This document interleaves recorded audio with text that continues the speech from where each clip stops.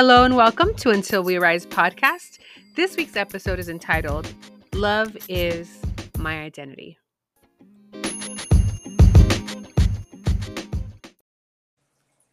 Hello and welcome to Until We Arise, where we bridge a divided people to loving community, empowering resources, and a compassionate Christ. My name is Rachel. I'm the founder and CEO of Until We Arise. And my name is Vero, and I am our co-founder and CFO of Until We Arise. And our vision is to build a thriving global community of women who combat injustice and oppression with love and compassion. And welcome to today's episode. Today's episode is entitled Love is My Identity. Ooh. Yeah, so this has been a message that truly has been on my heart for quite some time because I was doing a Bible study with a friend of mine. Mm-hmm. We were reading through the book of John, and we were talking about the difference between John the disciple and John the Baptist. Mm-hmm. Okay.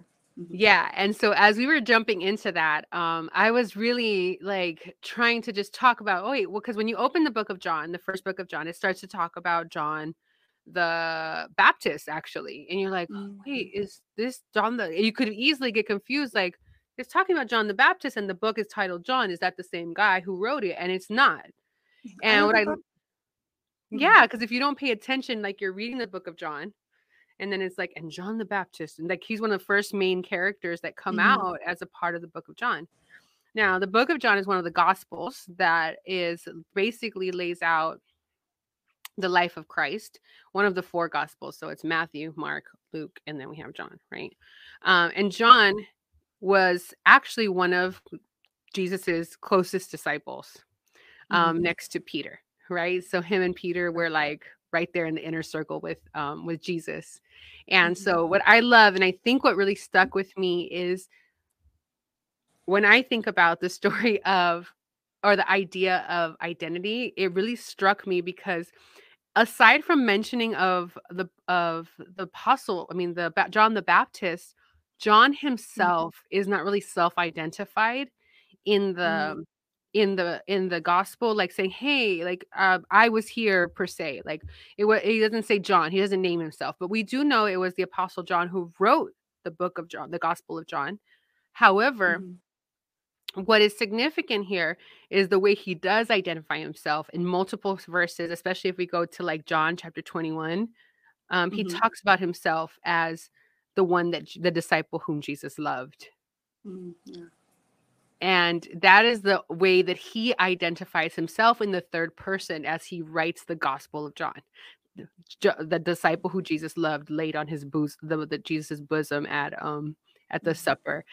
John, the disciple who Jesus loved was the one that was there with Peter when he was when Jesus had the conversation in John 21 where he says, do you love me? Do you love me? And he has that conversation with Peter after he has risen from the dead, after Jesus has risen from the dead.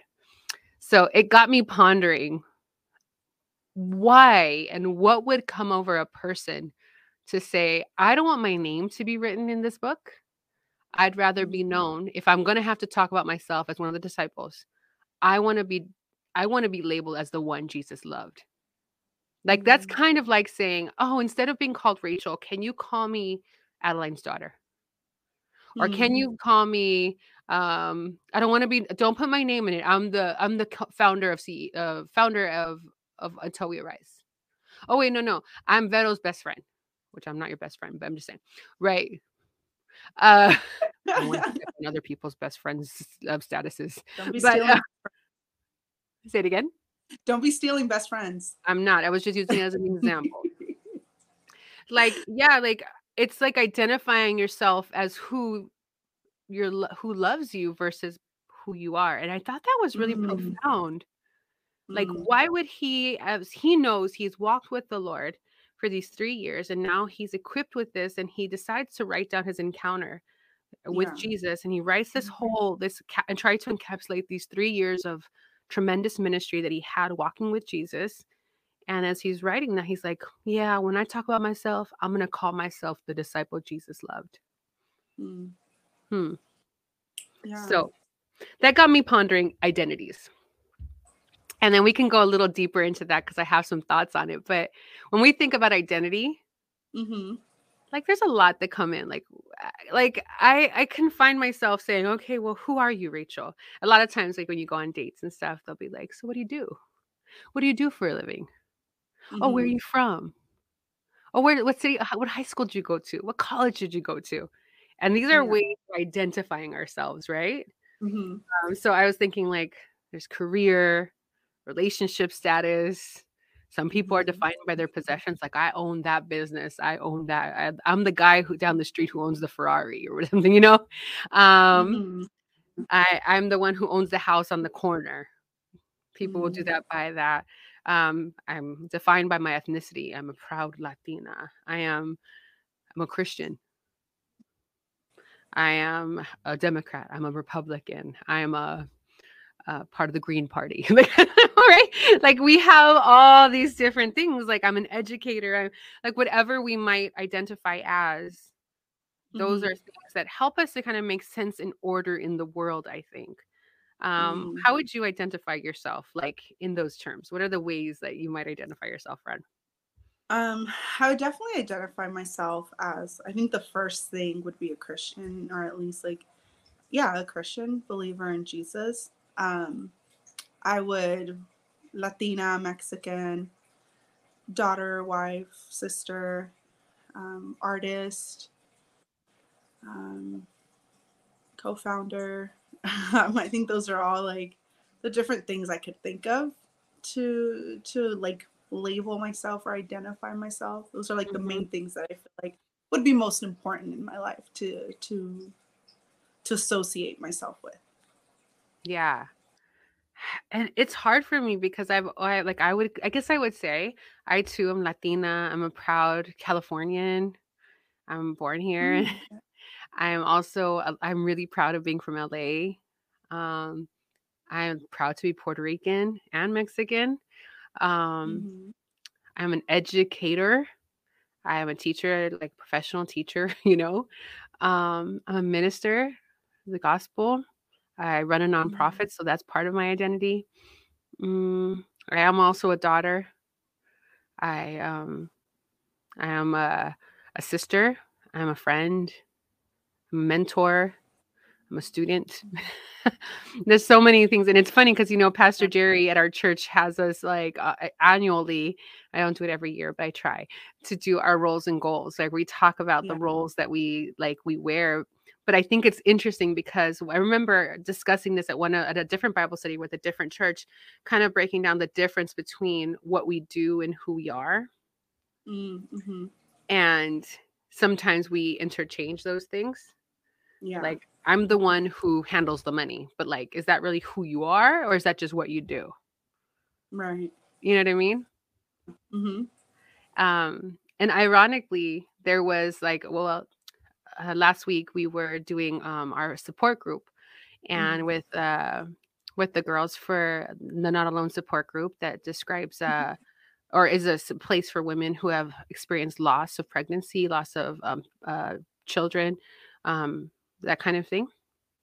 And their conversation was surrounded, or the topic was surrender, mm-hmm, and I think it's interesting because as we become believers and we are invited on a journey with God, while there are things that are beautiful about who we are, our mm-hmm, ethnicity, that He made us, our personality, our creative, our gifts, our talents, there are I know there have been parts of my journey where God has asked me to surrender even these mm-hmm, identities that I had placed so valuable on my list, so high. mm-hmm, Like these are the things that if I don't have this, then mm-hmm, suddenly I don't know who I am anymore.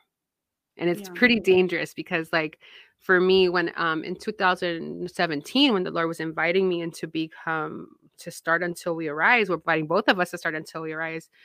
It was like he was Mm-hmm, asking me to submit and surrender my identities that I had held to very strong, things that I had worked really hard in and I prided myself in, like identities mm-hmm, in not just like the things that like me being Latina and stuff like that, but like my identity as an educator, a teacher, my identity as a homeowner and the pride or the status that came along with those labels. Yeah. But I do feel like the Lord was inviting me into a deeper um soul search, I suppose, of who I really am. And that's what I think Mhm. is powerful in like the study of this like after all that John did and all he experienced, what is his like encounter with Jesus leave him? How did his encounter with Jesus leave him in terms of his identity? Like how he began to identify himself after that encounter. And if ours doesn't change, if we're not asked to surrender certain things, then are we really being transformed by him, you know? I know Yeah. it's kind of wild, but I guess I'm just journeying together on here. Friend, like as you became a like not just a Christian, because I know that both of us were raised in the things of God, but as an adult, Mhm. have you found that there were things and identities that you had to surrender? Yeah. I think as you were sharing, I was thinking about um, things that I've surrendered that were tied to my identity. And I think one thing that as I was listening to you and describe like what you would identify yourself as, or the things that you're like proud of who you are, um, I remember I used to like call myself a Cali girl. Like I am a Cali girl through and through. I used to Oh, that's always like, crazy. I remember always saying that like in high school or even college, like, and I would even talk about like, I will never leave Southern California. Uh, and so now finding myself That's not living changed. just a little. But I think like that was a big part that the Lord really dealt with my identity, because I think part of maybe like what you're getting to, or I might be jumping ahead, but um when we are unwilling to like surrender those things, like then there's limits that we begin to put on God, and there's things that we're not willing to go outside of. And so for me, um growing up in California, even though I wasn't born in California, even Southern California, um, I think my identity became so rooted in that, because part of it was trying to prove how American and how Californian I was. And so it's like, this is who I am. This is what I'm like connecting myself to. This is it. And I'm never leaving, you know? And Hmm. I remember, I think it was in 2014, 2015, where they had the call at Yes. In at the Coliseum. Coliseum in LA. Yeah. Mhm. And I remember this, probably, you can probably say this is when the Lord began to commission me, talk to me about maybe Mm. being a missionary. It was not at all. I was like, no, that's not it. But I remember God, we were praying, and I remember just clearly the Lord telling me, this is not your home. And I'm like, Mm. yes, Lord, heaven is my home. And he was like, no, no, no, no, no. This is not your home.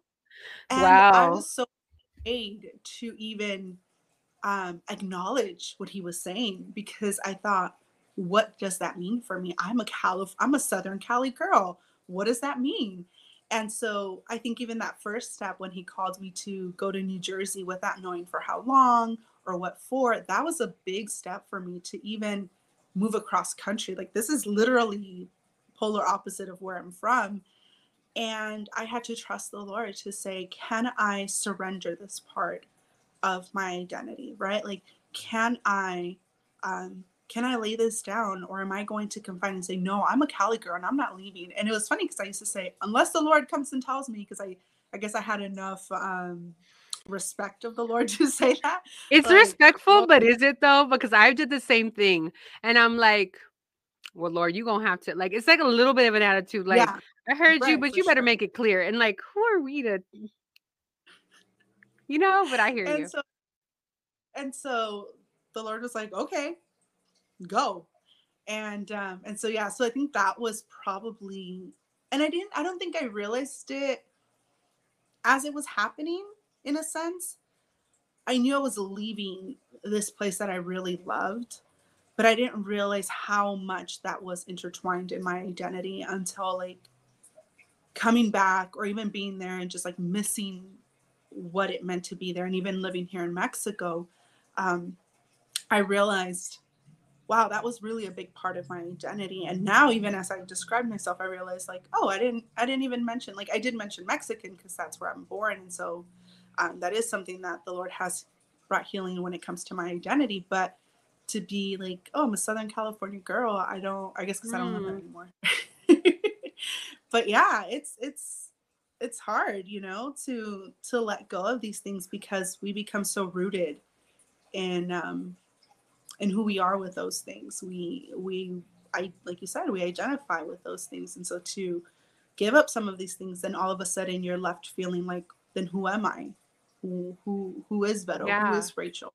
And You I think know? that's like the core, right? Because when we find Mhm. ourselves placing our the entirety of our identity in things that are temporal, things of this Yeah. world, things that we think we have control over and we think will bring us fulfillment, then we can Hmm. get lost. And when those things are robbed of us or stripped from us, then, or, just muddled and devalued by the world's standard, then we Yeah. begin to lose who we are and we find ourselves in this identity crisis.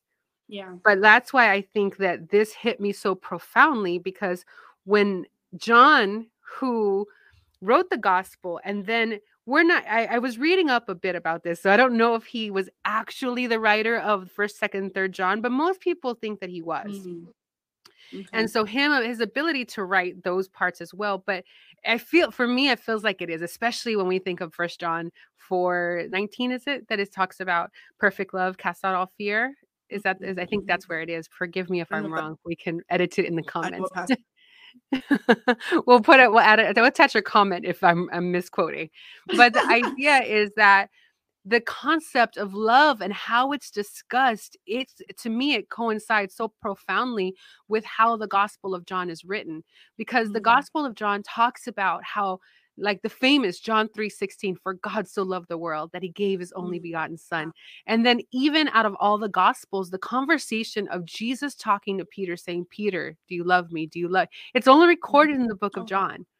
And so when I think Yeah. about this concept of love being so profound in John's experience, you can Mhm. see why he starts to say, like, oh, no, no, like, I don't want to be remembered for my name. I don't want to be Mm. remembered for what I did. I want to be Mhm. remembered for being loved by God. Because Wow. by accepting that love and being at a position to say, I don't know about anything else that I've done with my life, but I know that I was loved by my Savior. I was Mm. loved by Jesus, Yeah. right? Nobody can rob me of having that love experience. That can't be Mhm. shifted. And I think it's Mm. profound, because there's so much healing that can happen with all of us who Yeah. have, like, especially with the oppressed people groups, right? I'll just start as women. Let's talk about how women have been often stigmatized for a number of things, like, right, so I'm a 41-year-old woman who has not had children, or even the conversation around women who have lost children. And they, like, I Mhm. think it's just close and near and dear to me now as we've launched this ministry of Elia's Gift. So I look, and while some of them have had children that they've been able to, many women will have children, but then they still experience the loss. There are Mhm. others who never have had the opportunity, or they haven't had the opportunity. And for some Mhm. reason, because we identify ourselves by, and we value ourselves oftentimes by the thing that our body can produce, like Mm. like being able to get, like, we as women have been believed that our value and the value of our existence is our ability to create children.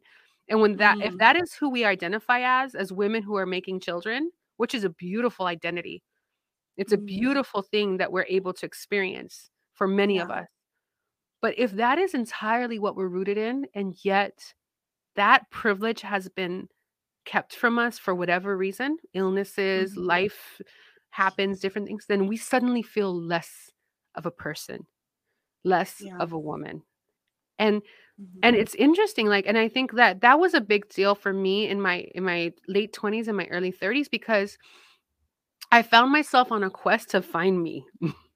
I had Mm. to find me. And I remember, like, realizing that many people in the world were chasing, like, romance. And I'm not Mhm. saying there's anything wrong with romance. Like, you're in love. Like, we have beautiful love things, right? But when we Yeah. think about we as women, and this happens for men as well, but I can't speak entirely from a male perspective, obviously, Right. because I'm not a boy. But as a female who has said, okay, like, do I matter? And this is a problem in the church, I'll be honest. Do I matter? Can I do ministry if I'm not connected to a man? Can I send out Mm, Christmas cards if I'm not married? Can I mm, can I exist in the world and find happiness without a partner to validate my existence? And it's not a yeah. huge question in your early 20s. It's not a huge question in your teenage years. It becomes an issue kind of socially at school. But when you start to hit your mid to late 30s, and once you start to hit your 40s, you're like, do Yeah. I even matter if I'm not partnered with someone, if I'm not connected to Mhm. someone? And it's entirely problematic because then when women face like even the fear of who am I partnered with? I need to hurry up and get a partner. I need to know that I matter, that somebody loves me. Oof. Mm, Somebody says that I'm important daily. mhm, Sometimes we will sacrifice everything good for in our lives for that validation. And mhm, when that's robbed from us through infidelity or divorce or death mhm, or anything mhm, else, and we lose that one person that we held our entire identity in, mm, we suddenly are lost. mhm. And that is what something I feel like the Lord never wants from us. He doesn't want to Yeah. he doesn't allow us to feel like he in Matthew 5:44, 6. Um sorry, I know the word. Sometimes I forget where it is. But it's be perfect, therefore, as your Father in heaven is perfect. He wants us not to be perfect in behavior, which we always talk about, like, because, Mm, my experience of what the Lord was showing me in that season of like the perfect series that we taught and I wrote about. But it was like this completeness. He desires for us mm, to stand strong, steady, whole, full, complete, not shaken. And will the things yeah. of this world be tempting to shake us? Will the things of this world cause us sometimes to wonder and to look, but like Peter did on the water, saying, "Keep your eyes Mm, on the Lord. I have you." Yes, the realities of this storm are around you, and yes, the reality of gravity is right underneath you. But if you keep your eyes on me, you will walk on water. You keep your eyes on me, and you yeah. will be steady. You're not going to be tossed around by every wind of doctrine, right? Where we're looking around and Mhm, we're saying, oh, well, today it's cool to be. I'm about to get crazy. But like, in the 90s, it was like a huge thing for J-Lo to be a curvy woman because it was like a huge thing. No, mm, but it was like not, it was like all the Kate Moss years where everybody was skinny. Now J-Lo pops on the scene and it's like, oh, this woman is now curvy and everybody wants a voluptuous bottom, right? Like, and it changed the game. But then you go to a mhm. new series, and now, like you have other things that are more popular or Yeah. skin tans. And I don't mean to like go too many crazy places, but it's like Mhm, coming back to where we identify, like where we find mhm. our identity. And if our identity is found in all these other things, we will often find ourselves shaky. And Yeah. I feel that conviction when it comes to having children or feeling like I need a husband, which I desire. And I know the word says all these beautiful things about a Mm, cord of three is not easily broken and it's better, two is better than one, and all these wonderful things. But I don't want my identity to rely on just those things because mhm. those things are temporal, those things can fade. Yeah. And not that we can't trust and love people, but those things fade. Those identities fade. Yeah. The thing, like, Yeah. I'll say one more thing, and I know that you can speak to this, and I'm sorry I'm talking a lot. I want you to jump in. But like when it comes to like even my career, Mhm, I believed that my position as an educator said, "Oh, I'm valuable in this way. Like I mm, have a role in society." And when I was laid off from my job as a principal, I was like, "Am I still an educator?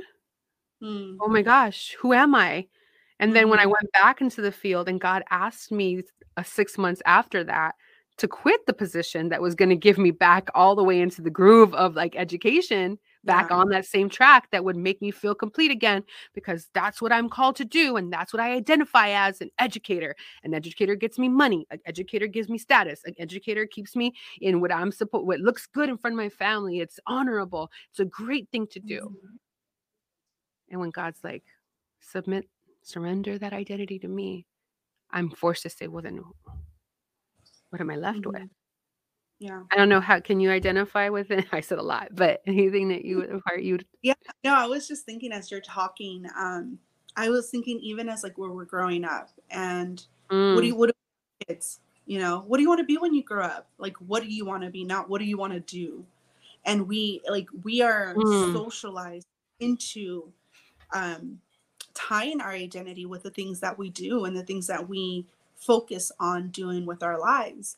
And I think even especially, I mean, in any season of life, but I think it's so easy when we're single to dive into, especially like you said, if sometimes we're more aware of, I think in this society, we're more aware of being tied to a relationship status.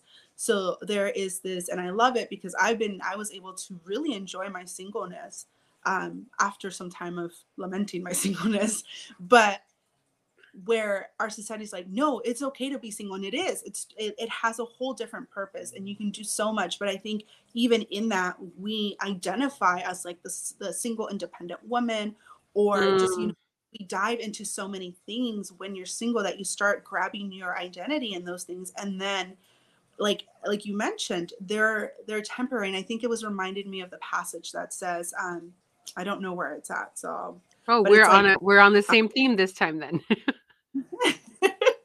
But it says how God is the solid rock, right? And any other ground sand. And that's been like on my heart lately. It's just, God, you are my solid rock. You are my firm foundation. And it's because like he is consistent, like he stays. These other things, they can be taken away at any moment, your career. And that's something that, I mean, we hear like, here's the thing, like I feel like there's these things we hear in society and they have like at the core like a good message, but it's rooted in all these different things. But like, for example, I've heard in a lot of the self-care things with work, it's like the job will replace you like that. So you got to take care of yourself. Don't put your career first. And I get it. Like I said, they come from healthy places, but checking the heart behind all those things. But in reality, you get sick or all of a sudden they got to cut back and you're fired. And like you said, then who am I now? Or you didn't perform enough, or you didn't, meet certain requirements. And then now who are you if in your, like you shared, I'm not an educator, or, I'm not a case manager anymore, or whatever that is. Or you identify yourself, you put your identity in living in a certain place. And then all of a sudden you can't live there anymore, either because you get deported, leave, you lose your home, whatever the things are. And then now who am I if I'm not a Californian? All these different things. And so for me, I know there's been, I guess as we're talking, there's different things that pop up, and I think for me, like now as a wife, like I was a wife before. And when we separated, that was major for me. It felt like my life fell apart. And like you said, it's kind of like, who am I now? Am I not a wife anymore? And I think going like to the love it's like, am I not loved anymore? Because me being loved was rooted in a specific person, and even before that, with family, not having my dad around, him not wanting to be around. It's like, am I not loved? Am I not good enough? And that's the thing, like as these things get pulled away from us, then we put our identity comes with value. And so if it is in these things and all of a sudden they ripped away, or we don't get them the way we see other people receive them, then all of a sudden it's, am I not worthy enough? Do I not have the value as so-and-so, or as this institution or this person deems, because now I'm dropped. And so I don't have this value anymore. And I think in this season, one of my biggest prayers became, God, I want you to be sufficient for me. Yeah. I want you to be enough for me, where if everything else was taken away, you are enough for me, and I think it came from my previous marriage being just falling apart, and I had to say, am I really only holding on and valuing my relationship with God until something better comes along, which, you know, Oh, but it was like, is say that that, again because I is think that, my sound cut you off. Say that one more time. Oh man. you know, it's like, am I valuing God only until something better comes along? Or is he really enough? If he is all I have, is that enough for me? Is that sufficient for me? And God has been reminding me of that recently. And literally, I think a couple of days ago, I was just like, God, you are still enough for me. You are Hallelujah. still all that I need. Yeah. Because, and that was my prayer. I remember saying, God, I don't want you to be my stand-in husband until a husband comes around and it's like, okay, God, thank you. You served your purpose. You can go now. Like, no, Mm, I want this. And that is what he wants for us. It's like, know who you are in me. Like, yeah. because that's what's going to withstand the storm. That's what's going to, your value is in that. And I think as you were sharing with John, like, I remember hearing, I think it was Pastor Jerry maybe, that I heard him kind of talk on it before, and it was him knowing who he was. And Mm-hmm. it wasn't I mean, he knew I'm a disciple, I'm an apostle, but the core of it is I'm loved by God.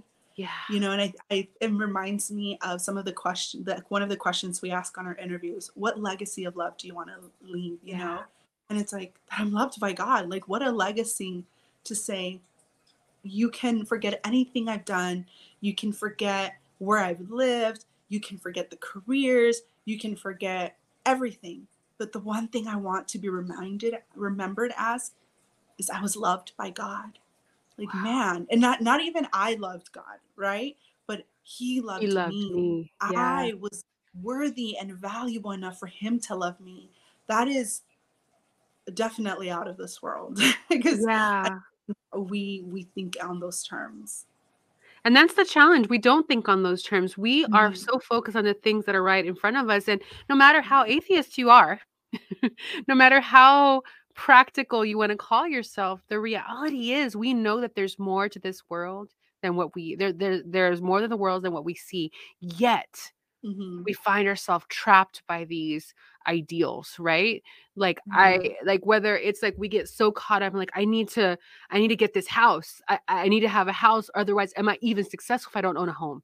I need to own a home Mhm. so I can have my stake and plot of land. And so that way my children have their place and their children's children and children's children have it. It's like, hold up. Like, Mhm. wait, how did we get so Yeah. consumed? Even as Americans, right? Saying my identity is being American. I'm so proud to Mhm. be an American. I'm proud. That's what I am. Yeah. What happened was when that's ripped from you Mhm. or God invites you to live elsewhere, does now your entire identity fall apart? Mhm. Not if it's rooted in who loves you, which is him. Right. I Mhm. actually want to like transition just a little bit though, because I know we're really going in on on this idea, but I like to say that I feel like the Lord is also, and we should be very gentle and gracious towards the fact that there are other important roles that we carry and identities that we possess that the Mhm. Lord is sensitive to. We just Mhm. can't put them above the identity of being loved by Him. Right. That must go first because that is what we were Mhm. here for us to have communion and be in a loving relationship with our Father, right? Yeah. That was our Right. whole intention. So it's not that the other ones aren't valuable, but Mhm. they are they are inappropriately positioned in our life or valued if we put them Mhm. above our relationship with God and us Yeah. being loved by Him. Because, like, for instance, again, going back to the desire to be a mom. And I don't even Mhm. speak to the ones who I can speak to the women who have had miscarriage, right? I get that part and it's a whole other journey. But Mhm. let's speak to what mine is. I think it's just being in that community and being a part of that community has made me a different kind of sensitivity, paying attention to it. But me being a Mhm. woman who was waiting on the Lord at 41, my years of like many of my friends already have 20-year-olds. Mhm. Like this is a reality I'm around. A lot of them have teenagers, a lot of them have babies at least, toddlers. And I'm like, okay. And so the desire to long for children can be consuming. Mm-hmm. But then you're consumed with being a good mom once you become a mom, let's just say, right? And then I Mm-hmm. see people consumed by that. Sorry if you hear all the noise. I've been trying.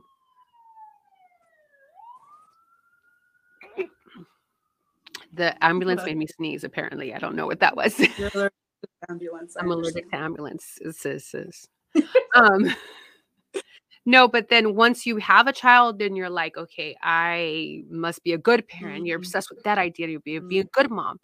And then sometimes tragedy happens, or just your kids move out and you're like now stuck with an empty nest syndrome. And then you long for a new identity that's going to give you meaning and purpose again. And it's Mm-hmm. like this constant chasing of identity is dangerous. Yeah. Like, where do I find it in if my this is happens a lot, especially once you get to this age, right? You're like, when are you going to give me grandbabies? Then like you can see parents desiring that next level. Now, does the Lord promise this to us? Does he want us to be fruitful and multiply? Does he want us Right. to be mothers? Yes, all those things, but not above being loved by him. And I Yeah. think I think the Gospel of John is probably my favorite aside from all the stories of David, right? I Mm-hmm. love it. I love it because when I look at the story of David in First and Second Samuel, or First Samuel, no, First and Second Samuel, and then the stories of like walking through his experience in the Book of Psalms, through the many of Yeah. like those are and the Book of John, maybe the poetry and the love component of it, but it's not romanticized. That's what I think is Mm-mm. powerful. No. Yeah. This love is not a romanticized love that has been manufactured by our media. Like, it's not that. It is a love that stands, a love that leans into difficult times, a love that doesn't promise that bad things won't happen, but a love that says that Mm-hmm. I will be with you through all the things, whether they're good or bad. It's a love Mm-hmm. that stands the test of time beyond our existence, that started before we were born and extends to far after we're gone from this earth. It's Yeah. a love that doesn't fail. Mm-hmm. And that is a tremendous idea to kind of take on. But I think like this delicate balance of it not being like the Lord is just these other identities don't matter. They do. Right. These other Yeah. identities matter. They just can't be above him. So when we long for children, long for marriage, when we long for a career, when we long for a position in ministry, when we long for Mhm. these different things, it's not that those are bad, but if they are things that we long for above being loved by him, it becomes problematic. Yeah. That's my thought.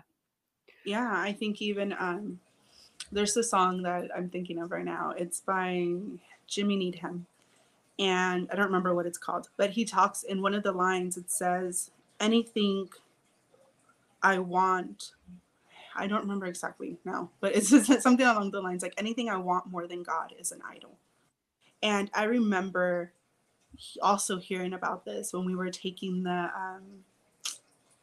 SFL class, the Yeah, spiritual, spiritually fruitful I can't remember the leadership. whole, yeah. And Pastor Jerry talked about that, like whatever things, Supernaturally fruitful leadership. No? sure. He said anything, sorry, anything that you think you're missing to make Oh this yeah. successful is an idol.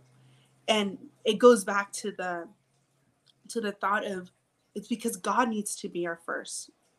The word itself says, without God, we can do nothing. Mm-hmm. Nothing that's worth of value, right? And but it also says, with Christ, we can do all things. So Yeah. it's like the thing that we need is the Lord.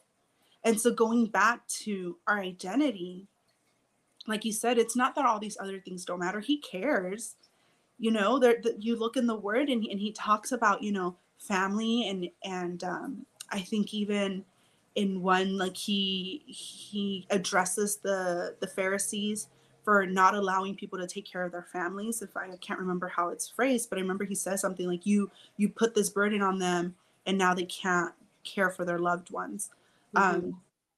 So he cares about these other things. He talks about husbands and wives, he talks about parents and children, so he cares about these other parts of our life. But like you said, it's him first, because then he says, if you don't hate your father and mother, Oh, And it's like, but you tell me to honor my father and my mother so that so that all my days will go well with me. So which one is it, Lord? Hate or honor?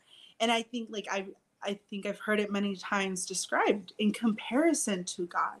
If you don't love God so much, and I remember that was a thing that I had to also, like, I was, even though I had my moments with my mom growing up, and um, she would probably have stories to share of how I wasn't the perfect child, but do we need to bring her on the show? we do not need to bring my mom on the show, but she's cute, so maybe.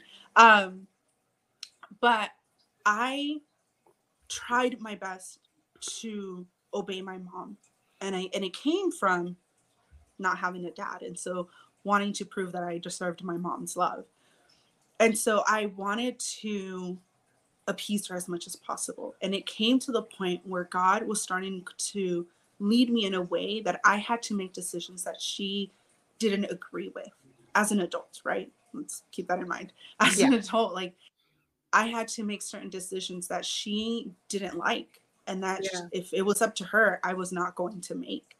And I was all of a sudden caught between, in a sense, my mom and God. And it's not that my mom was, my mom loves the Lord. My mom Right. dedicated me to the Lord. My mom all her life has said, the safest place for me to leave you is in God's hands. And all of a sudden she was being confronted, and that was her own journey. But for me, God was asking me, are you willing to do this, or only as long as your mom is okay with it? Mm. And how to learn what honor my mom meant in that season was really hard. And in a sense, I had to let go of my identity as, the obedient daughter, in a sense, because I was still honoring her, but I wasn't obeying her, because if it was up to her, I wouldn't have left to Jersey. If it was up to her, I wouldn't have, not gone back to my old job. If it was up to her, I wouldn't have left the country. And those were decisions that we were at heads with. And thankfully, the Lord made way for us to have these conversations. But I had to be willing to step out of that identity and say, no, God comes above these things. And it's hard because she's your mom, and if you're Latina, don't talk back to your mom. But I had to seek the Lord and how to have these conversations. But I remember telling my mom, I said, this is who you raised me to be. Mm-hmm. You told me I can do all things in Christ. You told me to live a life that honors God, and this is it. And she recognized that and said, you're right. And it was actually a story that your mom shared at one of the beauty brunches, that the Lord used to speak to her to say, yeah, I gotta trust the Lord with my daughter, and her be okay with surrendering me to him.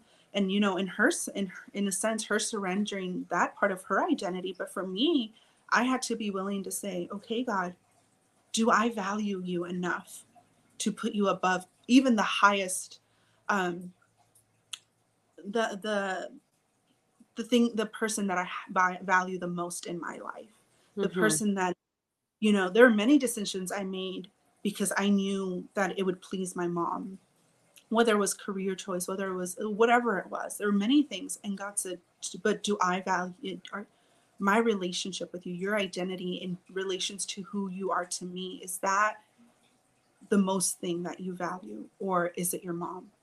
And Yeah. that was hard for me culturally, just within my family. It was just hard. And I Yeah. had to make that decision, but the beauty is that I think we've all seen the meme where the little girl doesn't want to give Jesus her teddy bear, and God has the bigger Oh, teddy yes. bear behind him. Mm-hmm. And so I recently was reading on that. Someone was using that example as something that they had to surrender to God. But she talks about how, but God always has something better for you. Oh, he And does. in that season of having to surrender that identity between me and my mom, God brought so much healing between her and Yeah. I. And, we're not perfect. And I think I've shared this before, but her and I have such a much better relationship. And it's made us living apart so much easier, because I think if we still had the relationship where it was based for me on performance, or this would have been really hard. And it would have,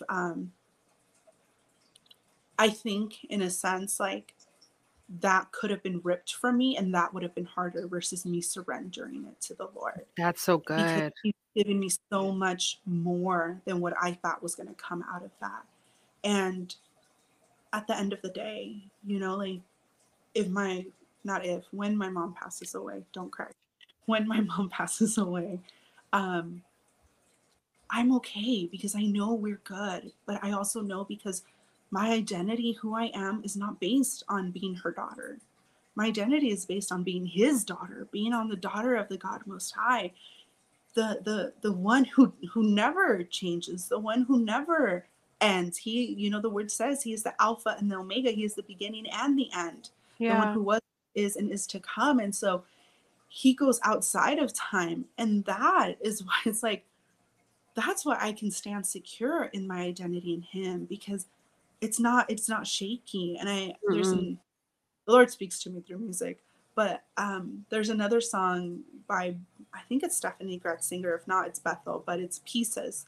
And it shares how God's love is not given in pieces, you know? And I think that was such, it was a song that helped me in a very shaky time of my life, where God showed me, no, I love you.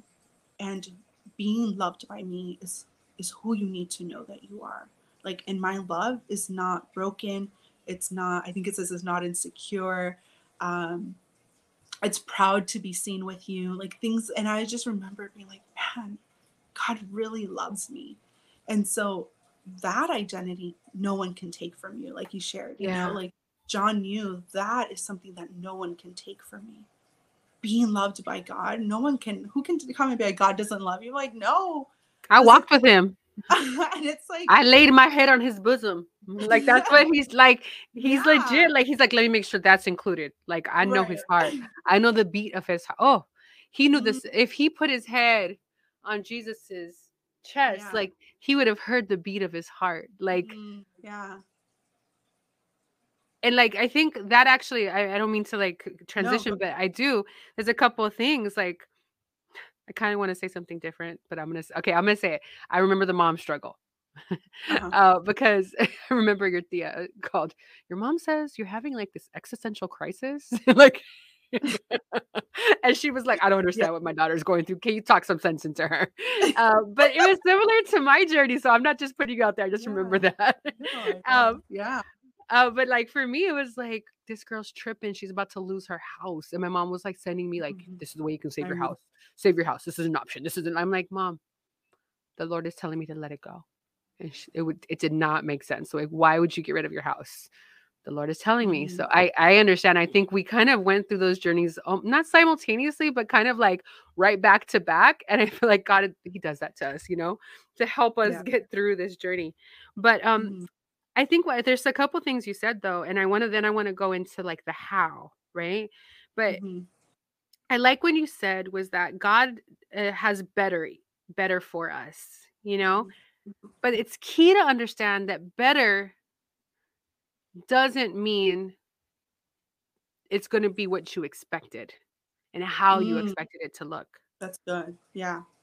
right? Like Mhm. if the Lord is like, give me your Apple Watch, and I'm like, okay, Lord, He's going to give me the upgraded one. Wait, no, no, no. He might not be giving you an upgraded Apple Watch.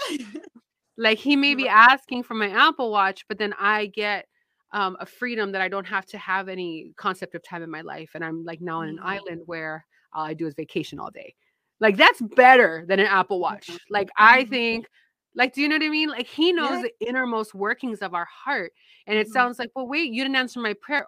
Oh, but did I though? Because you don't Mhm. need to worry about time anymore or messages, or you don't have reception here.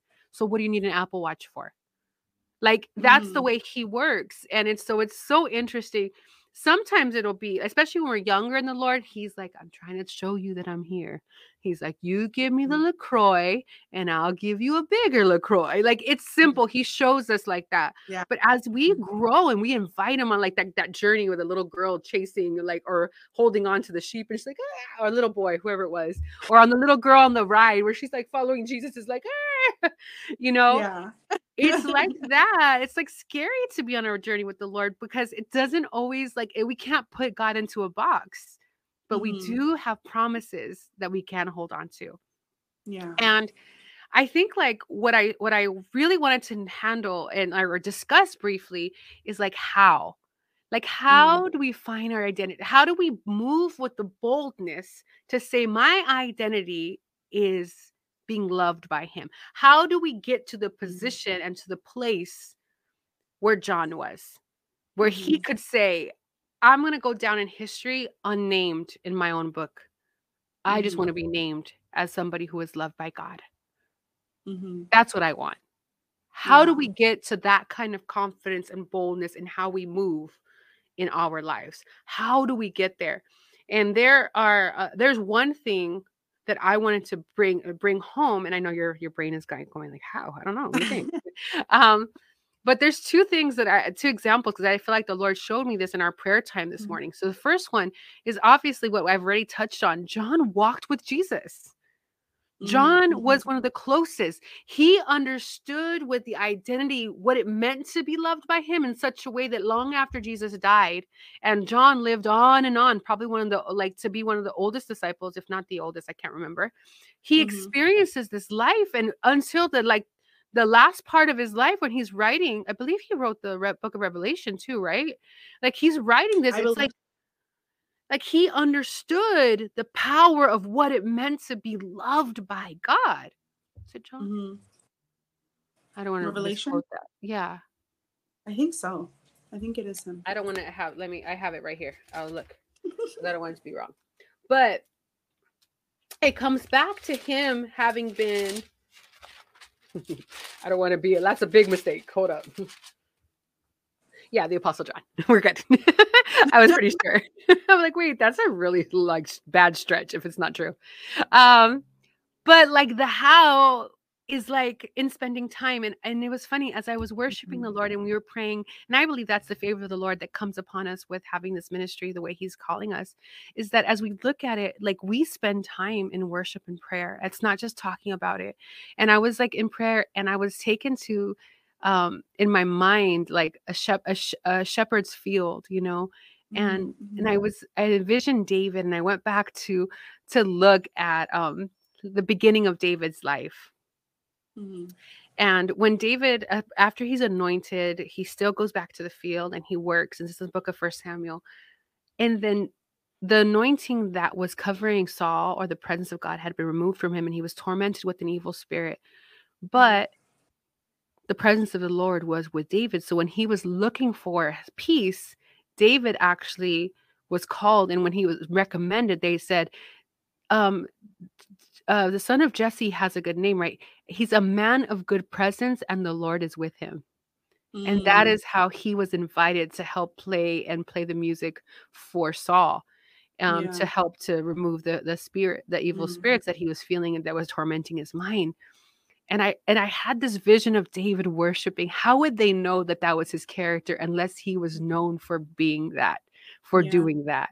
He would be Mhm. known for being in the field, singing and worshiping the Lord. He would have been known for the character of having spent time with the Lord. And that is why the Lord calls him, and the word calls him a man after my own heart. Mhm. And even after he became king and his wife, who was Saul's daughter, came Mhm. around and was criticizing him, he just to be near the presence of God with the Ark of the Covenant, he would dance into to shame almost. So they would say, what did they call him? It was like you're embarrassing yourself, basically. Yeah. Mhm. Undignified. How undignified are you? And like, Mhm. oh Lord, that I would be considered undignified for the to be in your presence, that I would say, okay, I may not, you can take away this crown, you can take away this identity, because it doesn't matter. If it's gonna be above me being loved by Mm. God, I don't want it. Yeah. Wow. And I think the key to being able to identify ourselves as people being loved by God is spending time with him, reading Mhm. the word, listening to the word, Yeah. worshiping, praying, and not just at church. It has to be in our own time and not in a Mhm. disciplined way. It can be disciplined, but not in like a controlling, like, oh, I need to, like, no, but really like to let that love settle in and let him into all the Yeah. areas that feel unlovable and say, God, Mm. I need this cleansed. I want your love to be I want you to love, I want your love to cover my ethnicity. I want your love to cover my height, my education. I want your love to cover my role as a mom, as a daughter, as a husband, as a wife. I want your identity, your love to cover that, and Yeah. let me be known. Let love be my identity. I don't Mm. know your thoughts on that as we close out. Yeah. I know No, I did say a lot. no, it's okay. I agree. Like it's because people can tell you, it's, you know, people can tell you like God loves you, but Hmm. it's in spending time with him.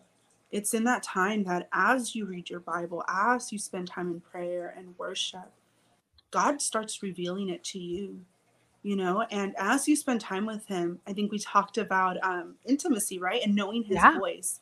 And so it's as you read his word, you begin to know. It's, you know, I talk to you, you know, I can pick up the tones of how you speak because I'm around you all the time. And it's the same with the Lord. You read the word and you start knowing how he speaks. So when you're out and about and things happen and God is trying to speak to you, it resonates because you know how he speaks. You've been accustomed to it, you know. And so it's in that spending time with God that he begins to reveal that to you. He begins, and not just through like how he speaks, but even in the actual verses. Like there's Mm-hmm. specific verses that talk about how God loves us. You know, how Mm-hmm. he has he's adopted us, you know, how we're no Mm-hmm. longer, but we've been given this the spirit of adoption. He calls us sons and daughters. You know, we're Friends. co-heirs with Christ. We're friends. And so there's all this language in the word that tells us God loves us. He wants to be with us. You know, we talked I think also in the intimacy when we talked about how he says, I just want to be your God and you my people. Like you begin to see his heart to say, I want us to be identified together.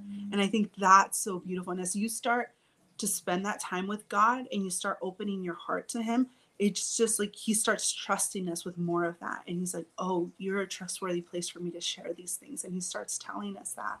And so it's no longer, well, my mom told me, or my Sunday school teacher told me God loves me, or the preacher on the corner told me God loves me. But you start saying, no, I experienced it for myself, you know, like Mm-hmm.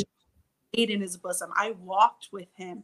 I heard his heartbeat. I know he loves me. He called me beloved. Like, I don't care what you say. I know what he told me. And Yeah. that's like sometimes why we make these radical choices, right? In our life, like you said, you know, like selling the house or moving to another country.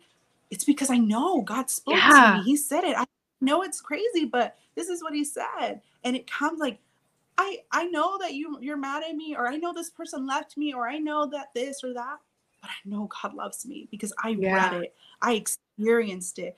You know, my husband likes to call these things like coincidences that people can call, but he things that you know it's God doing things for you. Kind of like you said, you give this up and he gives you something better. But he calls it fingerprints of God. Like it Mm. shows that God, you know, and it's he starts showing himself to you in different parts of your life that reinforce the not that idea but the truth that God loves us. That's You so know, good. things that happen, you're just like I think I've had a couple people tell me, and so I joke, I'm like, I'm God's favorite, but I know I'm not. God loves a lot everybody.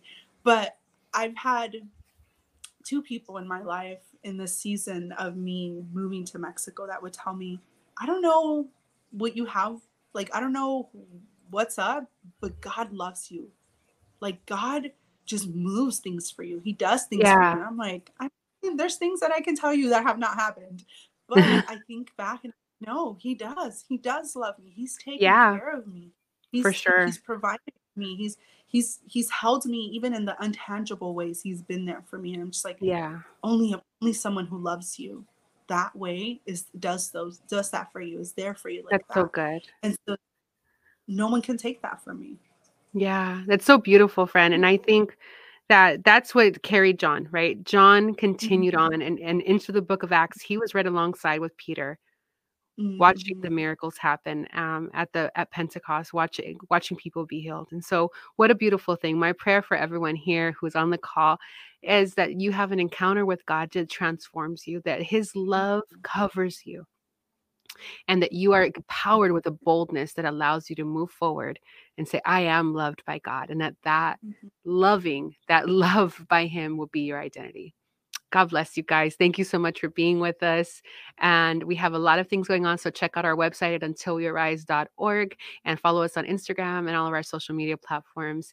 And friend, until we arise. Oh, until we arise. What won't change in our lives, in our communities, in our families, and in our world? Amen. Until we arise. Until we rise. Thank you guys. Bye. Bye.